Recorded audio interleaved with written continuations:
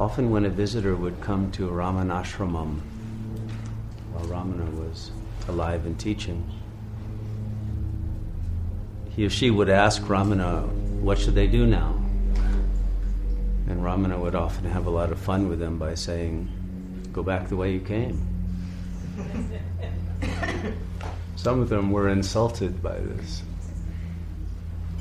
Others were just confused because they took it literally on the physical plane level that they're supposed to leave and go back home. But Ramana would never speak on the physical level.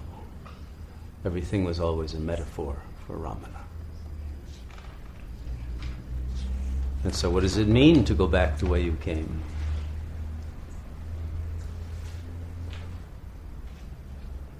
You come from the source of all that is.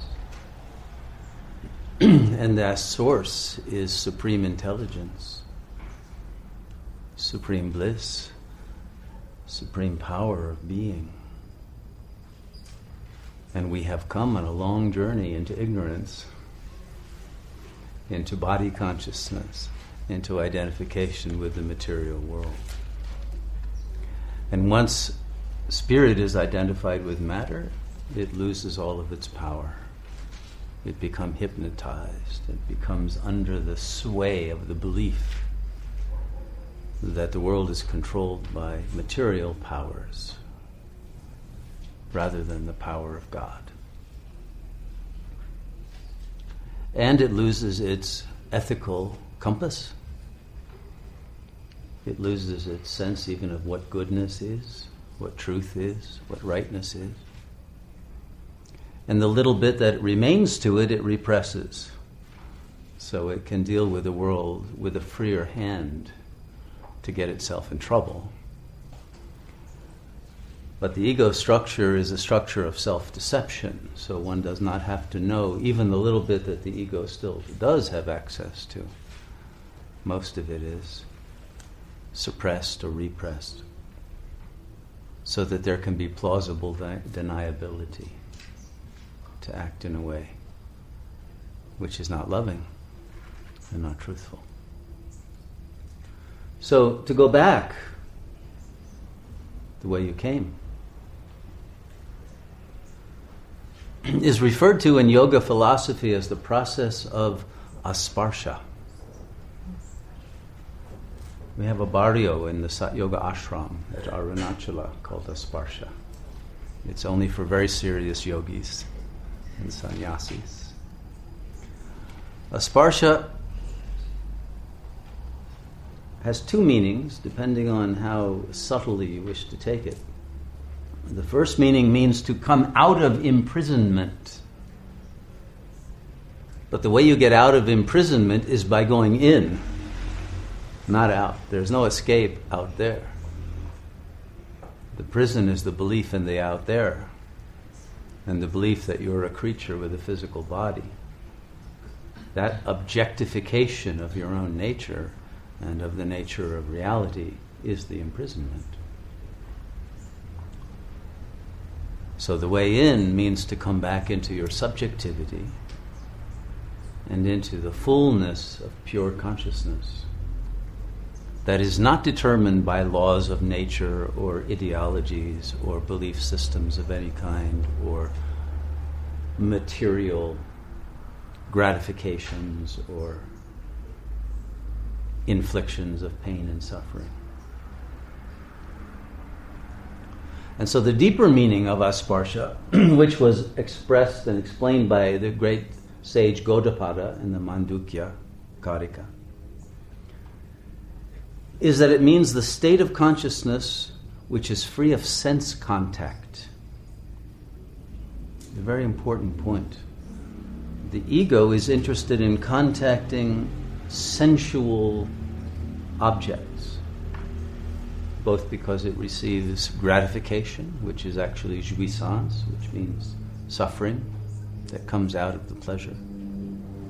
But it also gets enmeshed and imprisoned by the desire for that sense contact. And it cannot tell the difference between beauty as the truth of God and the reflection and projection of that beauty on an object of desire. That is the basic ignorance that creates Maya and that creates illusion and imprisonment in the false world. And once it has falsely identified beauty as belonging to an object rather than being projected on an object from the source that is the only true beauty, Sundaram, then one becomes addicted to objects and to being an object rather than to realize oneself as the formless form that is the essence of all true beauty. Your forms will grow old and withered, but if you know who you are, your beauty will remain eternal. And in fact, the beauty only grows greater as the body ages, because that eternal beauty shows through the impermanence of time and the fact that it cannot be impaired or lessened, no matter what time will do to the form.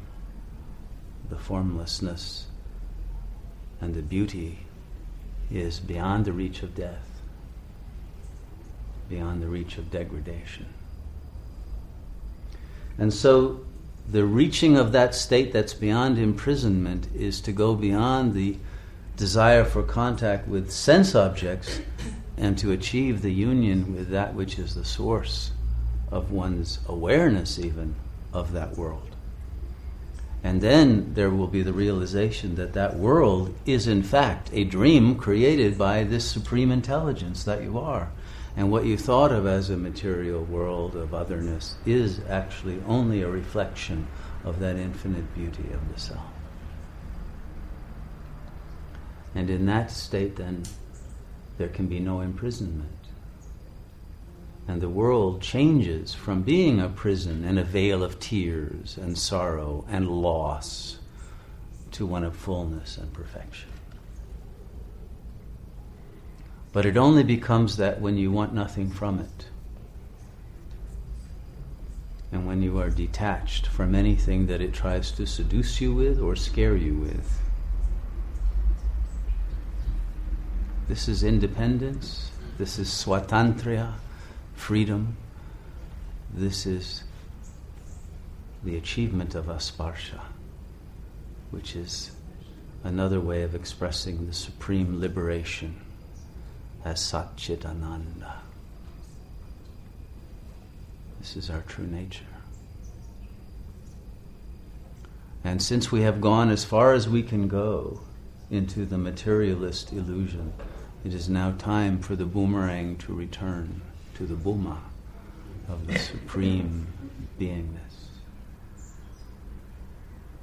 And this return will happen with the fullness of bliss and understanding, compassion, but most of all, of the absolute presence of the supreme power. That is the power to be, the power to create, and the power to transform that which has been created. It is now that that power must be reachieved so that the world, which is on the brink of a death, can be reborn anew in the light of God. And that can only happen when the energy field of pure consciousness of the true beauty of the Source is willing to give itself to the restoration of this world.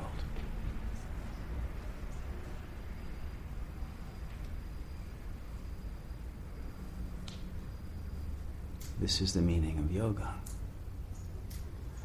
The absolute sacrifice and letting go of all egoic desires and paradigms that are too small, too limited, too temporary, too doomed to inevitable failure and suffering. For the one project, the one realization, the one true self that gives freedom and fulfillment. This is the opportunity that we are now being given. And the cost is simply the illusion of the ego. And when you say, Swaha, I'm done with that, then the infinite presence from which you have come and to which you return by that simple act of letting go of the material, objective false self is all returned to you. And one begins to live in grace.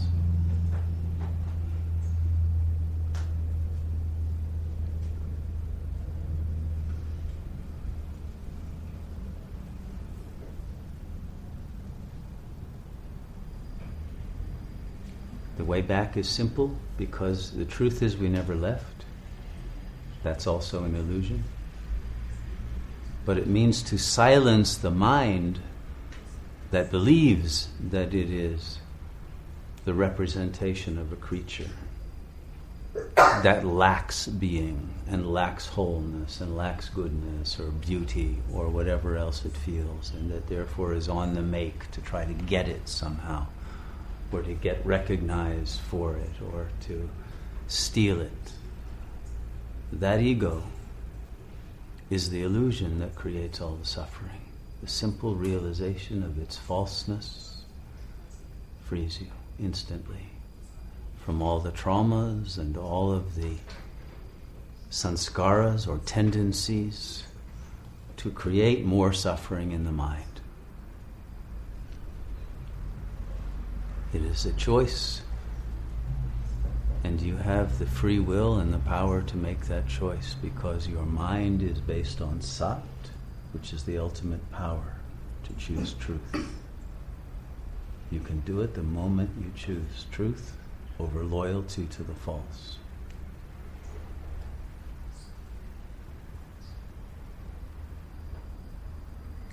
All meditation is the act of choosing truth.